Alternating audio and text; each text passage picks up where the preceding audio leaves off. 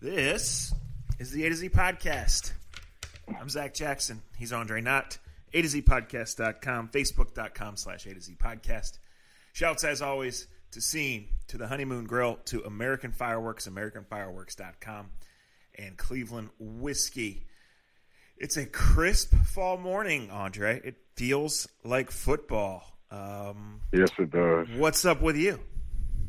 Not a lot. It's been a interesting beginning of the week, especially when you start off with Monday Night Football for the Cleveland Browns. Baseball has had some action as well in the last 24 hours. We've had the elimination games over in the National League, and I guess that's why you want to get in. Everybody, I said with the Indians, they would have had no chance if they would have made it in, and I still believe that. But if you're in St. Louis today or if you're in Washington today, you believe in miracles, I guess. So that's kind of what we got. Yeah. Congrats to the Atlanta Braves who got run out of their own stadium. Congrats because I only had to watch the first inning. The Nationals, a hell of a comeback last night. I actually turned it on the radio to start the eighth inning. They hit the first homer, and I took it on the stream and then was glued till way, way past my bedtime. I was surprised I was getting texts from you still during that. Yeah, I mean, isn't baseball, and I guess we've seen it in all the major sports, but, so many times in October the hot team wins, right? Right. We've said that so many times, and sometimes I don't think people believe you or you believe it, but you've said this, and it's been one of the rules of this podcast is that, in tournament style settings, the hot team always is a team that you want to go with, and you get a hot hand, you can ride it all the way to the end. We've seen it in the NCAA tournament. We've seen it in baseball. And you've seen it in football, I think, every year as well. I think that's why I give somebody like Belichick credit. He knows when to have his team playing its best football. And I think that's a difficult thing to do. But the great ones know how to kind of get the best out of their guys when they need to. Yeah, I saw a stat. I don't know, but it was like going back X number of years in the division series in Game 5, the road team is winning like 70% of the games. So, I don't know that there's any correlation there because obviously each series and each game takes on a life of its own. But it just, to me, I read that as you get going, right, and you believe in.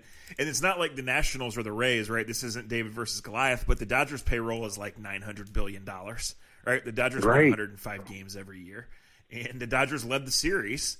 And the Nationals came back. So, I mean, obviously this Nationals pitching staff is as scary as anyone's except Houston's. I can't believe I'm talking this much baseball, but I love October baseball. Well, October baseball is the best. And you're right. Washington has something that not many others – and the one thing that I've picked up on, and this is not a surprise, is no one trusts their bullpen right now. The Dodgers, who have had one of the best closers in baseball over the last 5 years, he's been rough and rugged this year, and he's gotten beat up a little bit, but there's no trust in him. So you go to Kershaw, who's been really in this generation, one of the best pitchers of this generation, but in the playoffs cannot get over the hump for whatever reason. And we talk about this we talked about this with Eli Manning just a few weeks ago, and I think this transcends sports, which is crazy to me, is that you can be a great regular season player and you can win all the in-season awards, and people pat you on the back for that. But, man, if you're good in the playoffs, we put you in the Hall of Fame, and we bow down to you for the rest of your life, right? And Clayton Kershaw, for 162, no one better over the last decade. But you put him in a game in late October or mid-October, and it's a coin flip. You don't know. And I don't blame Dave Roberts for going to him. I wouldn't trust my closer either. In Washington, Patrick Corbin, who's a really good starter, gave it up in game 3, and it made you think, all right, this series is over. They don't trust their bullpen. And I don't blame them. I mean, you watch just like that's why what Tito did in 16 with his bullpen was unbelievable. But I just got to ask one question. Mm-hmm. If you can go 162 games and you trust certain people to get you certain places, I understand wanting to use better pitchers or your better guys on the staff at certain times. But if they're not used to doing it, are you really helping yourself as a baseball team? Well, when you put your third starter in, and I think we've discussed it probably more away from the mic than anything since that in 2016. It's like everybody gets why you don't do that on a game in May 15th, right? Because like you pay these guys too much money, right? But you're right. It is. And these guys are such creatures of routine, right, and situation. And they come up and they do this. And, yeah, I mean, it's easy to second-guess Dave Roberts right now, right? Just like it was easy to second-guess whoever the hell the Nationals manager is after Corbin got blown up in Game 3. Yes. But, yeah, I mean, I don't know. Do you, on September 1st, when the rosters expand, start playing a different kind of baseball? If you're going to be in the playoffs? Baseball, they do. Yeah, I mean, and I'm not saying it's right or wrong, but it is something that they do. And to me, it's a tad bit scary because I'll say this. of what we – Yeah, I'll say this. It's just proof that even in baseball, the most matchup-driven game, the one where you don't even need a fancy spreadsheet to look at some guy's history against a certain guy or against left-handers. You still play them on TV, not on paper, right? You still have to execute in that situation. No doubt at all. And I think, I think this makes for a great NLCS. I can't believe we talked about this so much.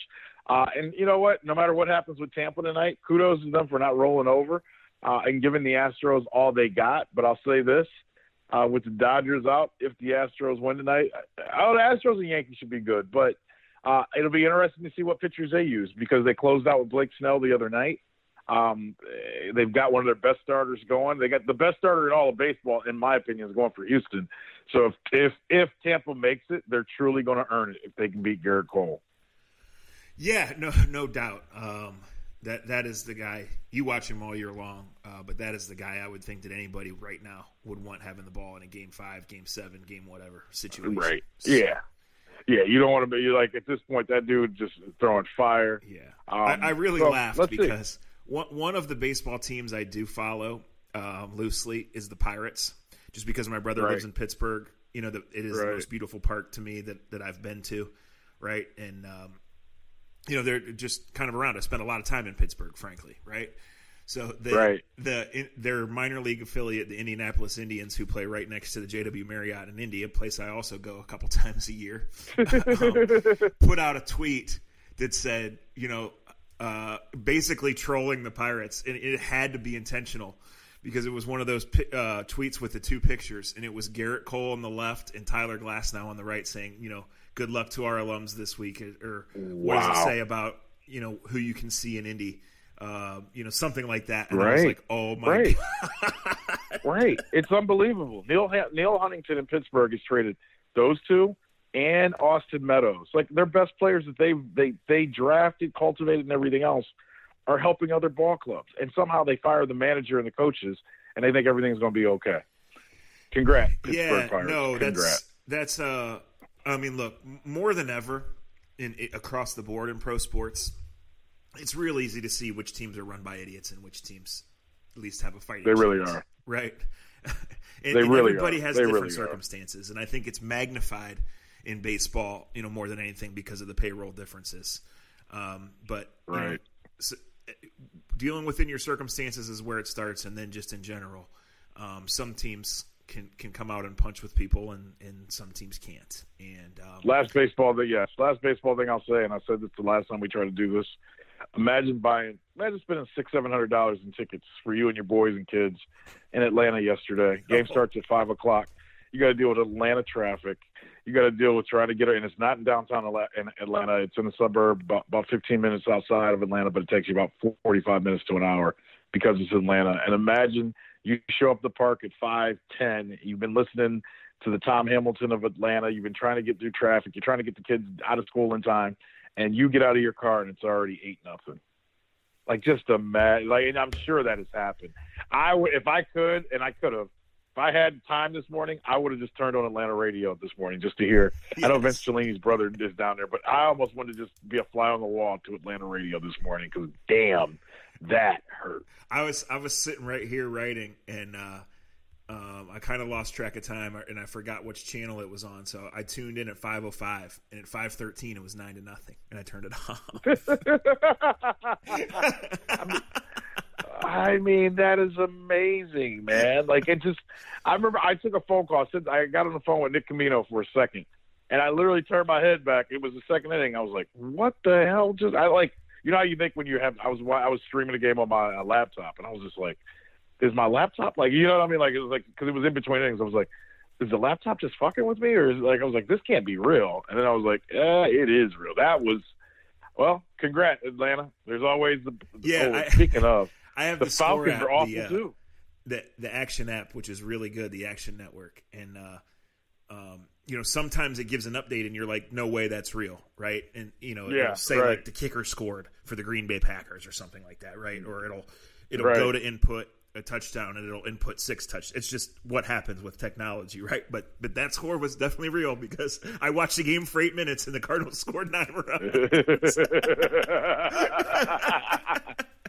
Unbelievable. All right, here's shout the real out to thing Nick. that I want to say. Shout out to Nick Camino. Quit tweeting. And speaking of Channel 3, I got to tell you this. So about a week ago, Jim Donovan comes up to me. He's like, "Hey, I got your book. That's great." I started reading it. Yeah, he goes, "I'm going to have you on the 7 o'clock show to talk about it." I said, "Yeah, that'd be awesome. I'd love to do that." He goes, "All right, just call me next week." He goes, "We'll get it set up." He goes, "That's a perfect time." He goes, "We love to have all the young authors on there." He goes, "I believe we had Steinbeck on the show one time." I love seeing Jimmy after these games, at halftime of these games and after these games, because he's seen so many damn ghosts, right? Right. And then after they go out to San Francisco and don't get off the bus, he looked like he had seen 6 more because he pours his heart into every broadcast. And he really does. He's not a homer, but he just wants something positive. He's trying to keep people engaged to his broadcast. And my God, why would anybody have been listening in the second half? Right. Well, I'll tell you, I texted with him yesterday a little bit, just because. I mean, him and I. Hey, your job's your job, and I've made those flights with that team, and we've talked about flights, and we've talked about we've told stories about the different ones we've been on and the different stuff we've seen and how people treat each other. And I just know him, and I know how bad a flyer Jim Donovan is. And all I could think was, could you imagine Jim Donovan after they couldn't score and after the way they played? Could you imagine him not being able to sleep on that plane coming back across the country all night long? Because I'll never forget the time we left. It may have been Oakland, and I was seated. You were seated a certain way. We were seated pretty close, and literally we'd been in the air for about 30 minutes. And Jim Donovan stands up in front of me and stands over my seat and goes, "Hey, you think we're almost halfway home yet?" I'm like, "Jimmy, we've been in the air for like 30 minutes." So we go to that, when you can like look up where you're at the time. And I'll never forget, we were like over Denver. it was like, dude, we still got like 3 hours, brother. Like, and he stood over me, and then you came over, and he stood over me for 3 hours straight, just talking and coming up with stuff because he hates flying. Could you imagine? So I texted him yesterday, and I won't get into everything he said. He was just like, it was horrible. It was like a funeral. It was horrible. He was like, do you remember the impressions he used to do with those flights? Oh my God. If people really got to see, and I mean, that goes for a lot of us. That goes for but that guy is better at so many other things than doing sports at 620. Yeah. I'm not going to tell his Paul McGuire story on here because we're going to have him on and tell it. But shout out to Paul McGuire, to Youngstown Ursuline, to all our friends in Youngstown. When he told, wow. I've heard the story 13 times and I cry every time. That's the tease of teases. We have to get Jim Donovan on here. And we have to have him tell that story. That's all. All right. So let me go. Let me do something real quick. I'm very upset and I'm not happy about how you started this podcast. You didn't introduce me. You didn't shake my hand, and therefore I got to take this out on you the rest of the podcast. I don't appreciate it. I like to be respected.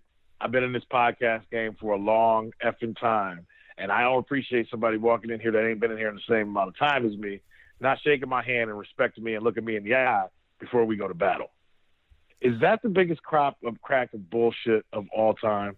Like Richard, and you know what? And I'm not even about Richard Sherman anymore about this, Zach. It's just the culture that we're amongst. If you don't like somebody, you have that right. You have the right to simply come out and say, "I think he's a cocky, brash asshole, and I'm glad we laid it on him." But don't make stuff up and don't lose your credibility. Don't do that crap, people. Be straight to the point. If you don't like somebody, just like on Twitter, if you don't like me on Twitter, don't pity pat around and look for me to say something wrong or for me to do something wrong. Just say, Andre, I think you're an asshole, and that's why I don't follow you, or that's why I follow you on Twitter. Don't be the pettiness that Richard Sherman was. That's some NBA Twitter-type bullshit, and I don't buy into it. And I am not sitting here trying to stand up for Baker Mayfield. Baker Mayfield gets everything that he has coming to him because of how he goes about his lifestyle, and God bless him. You guys all like wearing the T-shirts. You guys all like swearing to him. You guys all like following along and playing follow the leader to him and worshiping him. And if that's what you're into, good for you. But when you worship someone like that, you're going to deal with people coming back at him. And forget the game, because we'll get to the game. The Nick Bosa thing, you know what? I don't care what side you're on. That was awesome. But that's what Baker brings. But Richard Sherman, don't ever come at me anymore with any of your other bullshit. Just play the game and shut up and stop with all the bullshit, please, because that was bullshit. Don't make up lies. In the realm of ridiculous, which is the world that the Browns tend to live in, that was extra ridiculous, right? Yes. And yes. What Nick Bosa did is the very definition of what we say trophy or Jordan face, right? When it's going well, dance all you want, flex all you want, wave all the flags, talk all the shit, right? Because either you're getting the trophy or you're getting the Jordan face, and the Browns certainly got Jordan faced, right? But for him to do that, when it's just as easy, if you want to make a point, if you want to put down Baker Mayfield, if you want to celebrate your win, and Richard Sherman had an interception in the game, then you come out and talk about the game. And you say, we thought he was overrated. We saw 7 things we could do to him, and we did all 7 of them, right? We rubbed their noses in it. To make that shit up and carry it out and act like you need, at this stage of your career and for that game, some extra motivation, to treat him that way, it's just ridiculous. It really is. And the way it kind of spread like wildfire and the way it wasn't walked back, I'm not going to get it. Everybody knows how I feel about that particular writer. It doesn't benefit me. You don't got to say anything. Yeah, well, it doesn't benefit me. This is who he is and what he does, right? Yep. I've been there. When you have my job and you want to write something a certain way, there's very little that can happen that can affect you, change you from doing that, right? Yes. Well, let me ask you this. As a writer, and I know that editing is so different than it was probably 15, 20 years ago. You were great talking about what Sports Illustrated meant to our childhood, to your childhood, but what it also meant to writing. And I don't want to get into but as a writer, in this day and age, if you get a quote it's pretty obvious because we're Monday morning quarterbacking this. But when you get certain quotes and you can look up certain things, like he didn't even shake my hand. As a writer nowadays, with all the information we have and all the capabilities that we have, and this isn't for me. I'm asking a real question. Whether it was Michael Silver or whether it was, Ed Silver, whatever. Do you pause a little bit when you get certain quotes from people, or do you just take them for the word and go off of it when you're writing the story? Yeah, you would take pause on that, Dre, because this is a National Football League, right? This is not high school coin toss where the biggest kid who wears the extra eye black can intimidate anybody and is going to go out there and just stare and snarl, right? Like, this is the NFL. Right. Guys give 8 hugs, right? Guys at least give 1. Right. They dap up. It's a sign of respect. You are a captain at the game's highest level. You are out there. The shit doesn't go on, right? Like, Baker did what he did at Kansas. That's 2 full years ago. That's a kid's game, right? Like, it doesn't go on. So when you get a quote like that and you don't question it, it's irresponsible. It is. Right. It is. I totally agree. And again, I had to quote, but like I said, that's why you cannot be blinded by your agenda. And I will tell you this as a writer, that many times, and I know a lot of useless shit, and you know that, and I try to display it in my writing and my podcasting and wherever. But many times when I write something that's actually good, it's because I went asking questions and actually tried to find out rather than thinking I knew, right? Rather than going to that game, to that project, to that interview, whatever it was, thinking I knew how it was going to go, right? And obviously that was shown up to trash Baker Mayfield. And obviously 8 of 22, 100 yards and 3 turnovers and 1 first down in the second half is as fucking low as it gets, and it's embarrassing, right? But the pregame had nothing to do with that. No commercial had anything to do with that. No antics 2 years ago, 2 months ago, or 5 minutes before the game had anything to do with that. The Browns got destroyed. The quarterback sucked. The offense sucked. The defense sucked. Everybody but the Scottish Hammer sucked. So to write about Baker's 8 incidents where he's taken people on and done things in the past has nothing to do with balls not getting caught, balls getting deflected in the air, and the Browns just picking plays out of a hat and trying to think that they're going to work. Yeah.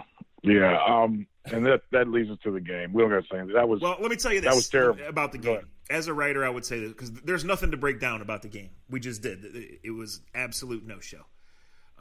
If I was writing right now and trying to take you guys somewhere that you couldn't be watching on TV from your couch, from your local pub, from wherever it may be, my lead would be what I saw in the tunnel after the game, which is Antonio Callaway jersey swapped. He went out there, he didn't know the plays. He went out there, he didn't catch the ball. He went out there, he got benched, but he jersey swapped. And these guys are entitled to do what they want. They're big boys, and they give zero fucks about my opinion.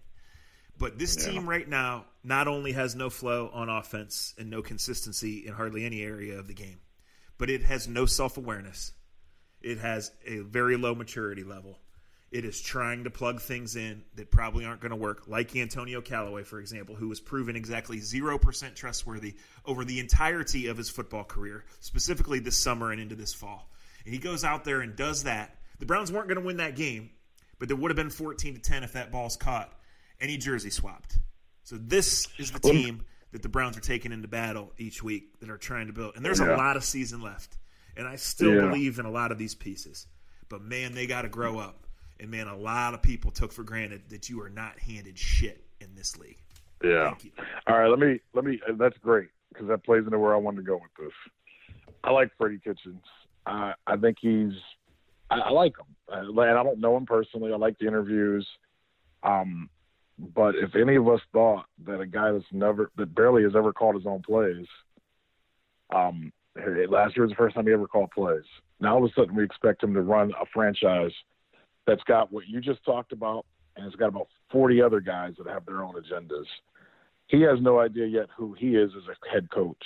He doesn't even know who he is as an offensive coordinator. They get to one of the hardest schedules, and I'm not making excuses. They get one of the hardest schedules to start. The NFL did the Cleveland Browns. No, they gave them no help in starting the season this way because it's overexposing someone that's overexposed, and that's not his fault. He can be a great head coach at some point in time. But you don't want him to get baptized so bad that he never can become the coach that he's supposed to become. Kyle Shanahan ate him alive with elementary plays. They used Mack Wilson being a rookie who didn't read his keys, who just ran towards areas and didn't know how to stop elementary run plays, zone run plays. But you also have a head coach, and Callaway's a great example of what you just talked about. Callaway obviously had no idea what he was doing on Monday night. Why the head coach, why the offensive coordinator, why you knew a guy that was going on suspension from the beginning of training camp would never line up in the slot during training camp, the time that you had to teach him another position, why you would not do that, knowing that you have Beckham here, knowing that you have Landry here. Like, those are decisions that are made. And look, Browns fans, you're all in. You bought the tickets already. Some of you already got the Super Bowl tickets. Some of you already got the hotel rooms. Some of you already bought the T-shirts. Some of you are making T-shirts that don't even need to be made yet. So this is the ride that you're on. So stop bitching. Stop being mad. This is what the ride that the Haslam family has put you on. They have put you on a ride at Cedar Point with the fastest roller coaster in the world, with the cockiest, most twists and turns that you can find.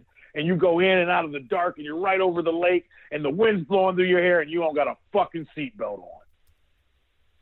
So congrats. Enjoy. You have an offense that has no idea what they want to do. You got one of the top receivers. I was reading The Athletic last night after our botched attempt to do our podcast because, well, shit happens. And we don't have a seatbelt on either, as you guys know. And there was an article about the top receivers still in football. And Julio Jones is still, for every guy they talk to, still number one. Number two was Odell Beckham Jr. Now, I've gotten to watch a lot of football the last couple weekends. And that doesn't make me smarter than anybody else. That doesn't make me anything more than anybody else. It just means I'm lucky enough to be fat and sit on my ass and watch football, and I love it. In fact, I don't think I've ever seen Julio. And the point that they made in this article on The Athletic about the top receivers, you can go to Athletic, check it out. A lot of great writers there, a lot of great people there, a lot of great stuff. Really is. Tom Reed is kicking ass. I really mean that. Some of the stories he's been able to do behind the scenes has been really cool. And it talks about, well, you still have to put Odell in this category because of his talent. Yes, he's missed so many games. Yes, he's been injured. But talent-wise, there's no one as talented and can bring to the table what he can bring to the table. And then I can't remember who the third receiver was. But my point to this was, after all the football I watched Saturday, Sunday, Monday of this last week, in the last 2 weeks, I have not seen, and that doesn't mean that Julio can't do this, but I haven't seen Julio throwing passes. I haven't seen Julio running reverse. I am afraid that they've got this great toy and they have no idea how to use them, Zach. And that's a damn shame. A lot of the plan is questionable, starting with just, look, you admire the lining him up in different spots and handing him because you try to get him in the flow, right? That's a simple concept. Right. But you wonder why not. And also, I'm not arguing with anything you said because you're right. But, man, he's got to catch the ball. When it's a little high, he's got to catch the ball. When it's a little outside, he's got to catch the ball. You can talk all you want, and they do, about double teams and triple teams and mass coverages and tight windows on him. And, of course, you pay attention to him. So when he does get open, he's got to catch the ball. He's got to make those plays. Well, let me take it a step further what you just said. To go back to what I said. Anybody will listen to the podcast, and this isn't me beating up. This is just if you get pissed at this podcast, it's on you. So if you tweet something or say something or talk shit to somebody, look in the mirror. You name me the top 5 receivers in the league. You can do however you want to name them. How many of them do you ever hear talk about and bitching and complaining about and talking about coverage? They don't. That's the game. Julio Jones has a safety over the top every goddamn time he comes on the field. That's just the guy I'm using today. Everywhere Julio Jones has gone since he was 16 years old, there's been 2 guys on him. Same with Odell. It's time to stop making the fucking excuses, and it's time to run the plays the way they need to be run. Yes, your left tackle situation is pathetic. Your right tackle situation is pathetic. You got linemen coming on the field just salivating, and you got a quarterback who, and I'm going to tell you guys this, and I've said it to Zach, it's not all his fault. It's not. But you better be careful because a quarterback that gets hit too much too soon starts losing the traits that make them the great quarterbacks that they are. No matter how great they've been in college, no matter how great they've been in high school, no matter how much success you've had in the NFL, you start seeing things differently when you start getting hit a little bit quicker, when you start holding the ball a little bit longer because you're trying to get to certain people. He has lost all characteristics of what made him the darling of the NFL in the last 3 months of the season. Can he get that back? Absolutely. Yes. But he can get it back. There's no doubt. But they do need to look in the mirror and really look at what they're trying to do. Dumb down, like to me, and maybe this is because I played at St. V. I played for Johnson Stone, who after throwing 2 passes, if one of them hit the ground, he would say, "We're going back to the basics," and he literally would run the ball 10 times in a row. I'm not saying you go to that, but go to basic offensive plays. Line up with 2 receivers, 1 tight end, 2 running backs, and you can let the defense do whatever they want, and let the defense dictate towards who you want to play. How you want to play, and then just throw to the open guy. So you do 5-step drop, boom. They have to simplify what they're doing because they're almost so exotic that they're too exotic for themselves offensively, in my opinion. Yeah. Look, he's 18 starts in, and teams are obviously saw last year's film and are defending him differently. Right? Yeah, and you can adjust on that. However, wherever the blame goes, and it certainly is shared in the quarterback himself, in the Monday to Saturday game plan for the game, in receivers not catching the ball, in a lot of things, right? Maybe the protection has a lot to do with it. Maybe it has a little to do with it. I don't know. The protection was really good, really, really good, outrageously good last year. I'll just say this. There are 23 quarterbacks in the league who have a quarterback rating of 90 or better, and his is 68. He is ahead of Luke Falk and Josh Rosen, and that's it. Ouch. And Josh Rosen, yeah. That's very telling. And look, the schedule's been tough. And we knew this. There have been teams in the offseason that couldn't wait for this. But the alarming thing that I'll go back to, for as bad as his numbers are, and they're bad, the other thing I would say is you can't give up 240 burgers in the first 5 weeks of the season, can you? I don't like, and you and I have been around Browns football long enough, and we were talking about Jimmy Donovan. I know you only gave up 31 against the 49ers, but the 49ers could have printed tickets at whatever score Oh, my they God, wanted. they left minimum 17 points on the field. Minimum. But when you look at what the Titans did to the Browns and you look what the 49ers did to the Browns, that worries me that you have a team, you know the word I don't use, but that to me is a team that's unprepared for the situation. Well, you can't twice in 5 weeks. You give up, your team basically rolls over and has nothing in the second half. That's scary. All the execution things, Dre, that we've talked about and can talk about. We can't forget the effort problem, right? Okay, right. You should have known Kyle Shanahan's going to run off tackle because Kyle Shanahan's been running off tackle since he came out the womb, right? Right, right. But guys got to get there. 83-yard untouched touchdown runs are not supposed to happen, right? No, that's two backs at 100 yards is not supposed to happen. No, and for all the talk about against what the Browns might be offensively and all the divas that they put themselves to be because of how they dress and all the selfies they take and all of that, when you're down 28-3 with 8 minutes left in the third quarter, that is prime stat padding time, right? Yep. And they got one first down in the second half. The effort sucked. Right. Embarrassing. Right. Pathetic. That's what you should worry about, to me, because it's one of those teams, and it's 5 games. A lot can change, and a lot has to change. But I've always heard this, and it's very true. You got to be careful with a bunch of team of followers. You need guys that are okay with being different, standing up, and because what it comes back to me, because it reminds me of that the screenplay against Tennessee, where the big back goes untouched. And it was nobody had any – I'd rather see each other fighting on the sideline than see a guy that big go 75 yards untouched.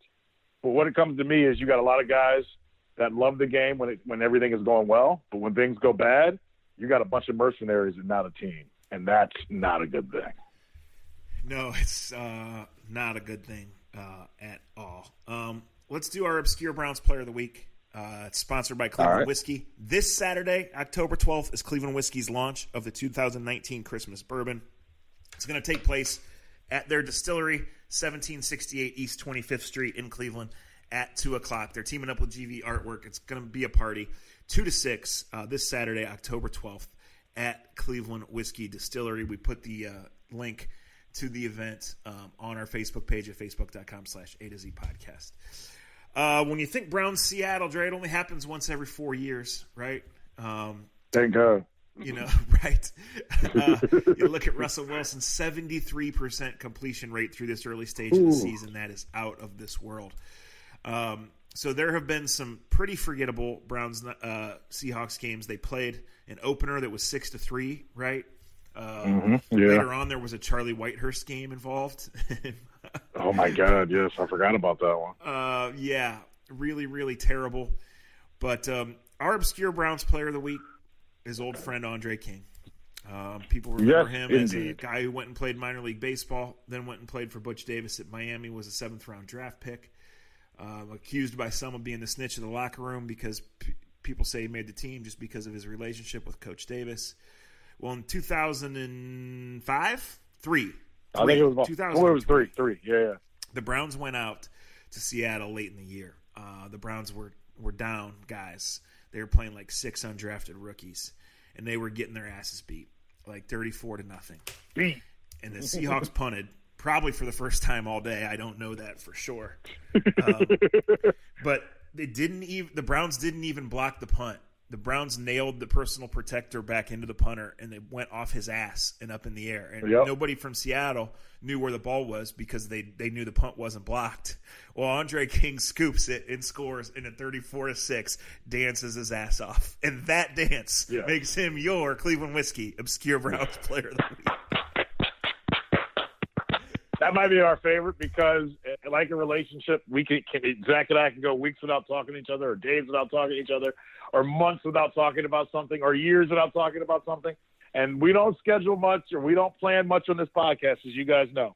But when he said we got to do an obscure player and it deals with Seattle, and we don't got a lot, within 13 seconds, we both said Andre King for the same reason. That's very telling, Andre King. I hope you're blocking punts and dances somewhere down in Miami and not snitching, because we all know snitches get stitches. Before we get out of here, NBA season is right around the corner. I'm just curious. The whole Daryl Morey thing. Morey is a guy from Brecksville, Ohio, local guy. And I'm not talking about China. I'm not talking about politics. But very telling how far one comment can go when dealing with a country like that. Yeah. The NBA is showing a lot about what it's truly about, and this is going to be interesting. But I will just say this without diving into, because I want to read a lot more about it, and I just haven't had time this week. Given the way our world's going, it is far from a shock that some general manager of a billion-dollar pro sports franchise would lose a job over a tweet. But under these circumstances, you'd have never seen this coming, right? No, not at all. But like you said, in this day and age, and we all know what counts and what doesn't count, it's not surprising at all. But it's surprising, but it's not surprising when you think of the climate of the world that we live in currently. Hey, tweet less, do less. That's good, good life advice. At this time of year, one thing American Fireworks is doing is shooting fireworks off down at the Massillon football games, and the Tigers score a lot of touchdowns this year, so our friends at American Fireworks stay busy. They're always open for you 24/7 at AmericanFireworks.com. And it's that time of year when you get some stuff for your clam bakes, your bonfires, all that. It's a perfect time of year to be outside. Let me ask you this, Dre. Is AJ old enough to go to a high school football game with us and give a darn about it, or would he just be taking off wrestling the other kids? He'd be wrestling other kids and asking for ice cream and hot dogs, which is fine. I get that too. We might have to do that with him though. He's getting there, but he likes all the the other stuff that comes along. Yeah, but the problem is if he goes with us, we can't stop at 13 bars on the way home. That's a good point, Z. So no, he's not just ready. How old's Bella? 6? 6. She'll be 7 in a couple months. All right, so 7 years ago in week 9, baseball season was over. And right before Bella was born, and Andre and I and a couple of my friends went to a Massillon St. V game at Massillon. And we left at halftime because we didn't really go for the game. So as we're driving the back road shortcut out of Massillon, this is our Glory Days story. We pull up to this, what looks like a house. And we're like, say to my buddy Ian, who's driving, what are you doing? And he goes, well, this is a bar. Well, what are you doing? He goes, well, I always wanted to go here. So we go in this bar. And there's like 7 people. 4 of them are 45 or older wearing Massillon football jerseys, but they're not at the game. They're at the bar a mile from the stadium. Right. And 2 of them recognize you. And remember they had that old school shuffleboard bowling. And we sat there and drank beers with these people. I mean, Ian, why are we stopping? Because I've always wanted to. I've always wanted to go to this bar. That was his line. And we looked at each other like, well, what does that mean? And 5 minutes later, we're in this bar, and I'm going to die. This is where my life will end. And as soon as I think that I'm in the most racist, scariest place ever, a guy turns and goes, Andre Knott, I love listening to you talk Browns. And I just, oh, my God. Well, speaking of bars and racism, I've called the mayor of Manchester, and I've got some of the rules changed, so you will be able to attend my book signing Monday night, 7:30, Monday, October 14th. Dano's Lakeside Pub. Come on out and party with us. We're going to do a podcast on the book and some other things, so we'll still talk about that. So, yeah, baby. Should be a good time. Monday night, come out to Dano's, come see us. And, hey, man, baby need money. He don't got no baby, but he need money. So buy that book. Give it to your grandpa. Give it to your grandma. Give it to people that don't even know how to read yet. That might be the best people to give it to. Nick Camino will buy it for both your sons. I know they can't read yet, but neither can their daddy. It'll work out just fine. Quick story. Last week, I got to tell this quickly, and then we got to roll. Last Friday, I was asked to speak to the Akron Zips women's basketball team. And I don't know why I didn't tell this story last Friday because we talked right after that. And I can't believe I haven't told you the story off the air. But it's coming on the air. So a friend of ours, both of ours, thought it was a good idea to have me speak to the team about social media and things of that nature. Shout out to the team. Hope they have a great season. I actually will be going to games. I like what they're going and how they're going about doing things. But the head coach comes up to me. We had never met before. She shakes my hand. I shake her hand. We introduce us. We say names. And we're walking towards the team. I'm like, is there anything that you really need me to talk about? Is there anything that you want me to touch on? And she goes, well, before you talk to the team, I was told that I have to do this with you. And I go, okay. She goes, well, I have a family member that is really close with Doug Deacon. He found out that you were coming to speak to my team. He called me immediately, and he said, don't let Andre talk to your team until he tells you about St. Louis and the Golden Arches. That is a dead honest story. And I looked at her and I go, are you serious? And she goes, yeah. She goes, my husband, his godfather is Doug Deacon. I go, well, God bless him, because Lord knows that asshole can't help him with anything. So we're walking in and getting ready to go in front of her team, and she goes, no, really, you have to tell me the story so I can go back to Deke and have the story. So I had to the Golden Arches St. Louis story by Deke. And then at the end, after I told it, she laughs uncontrollably. She looks at me. She goes, thanks for telling me that story. She goes, I will tell you, Deke told me after I laughed at you, I could tell you that he said you'll be great at doing this, and you're the perfect person to talk to my team. But I had to find out about the Golden Arches first. So congrats to me. In a moment where I think I'm the big dog, Deke comes out of nowhere from the top rope and puts me back in my place. Yeah, you truly are his bitch, and so am I. That's just how the world works. Facebook.com/A to Z Podcast, A to Z Podcast.com. Shouts as always to Scene, to the Honeymoon Grill, American Fireworks, and Cleveland Whiskey. See you Monday. Be responsible Sunday. We'll see what happens. It's a week-to-week league. Man. Konnichiwa, Greg Robinson. He got nightmares. I'm sorry, Greg. I don't do this.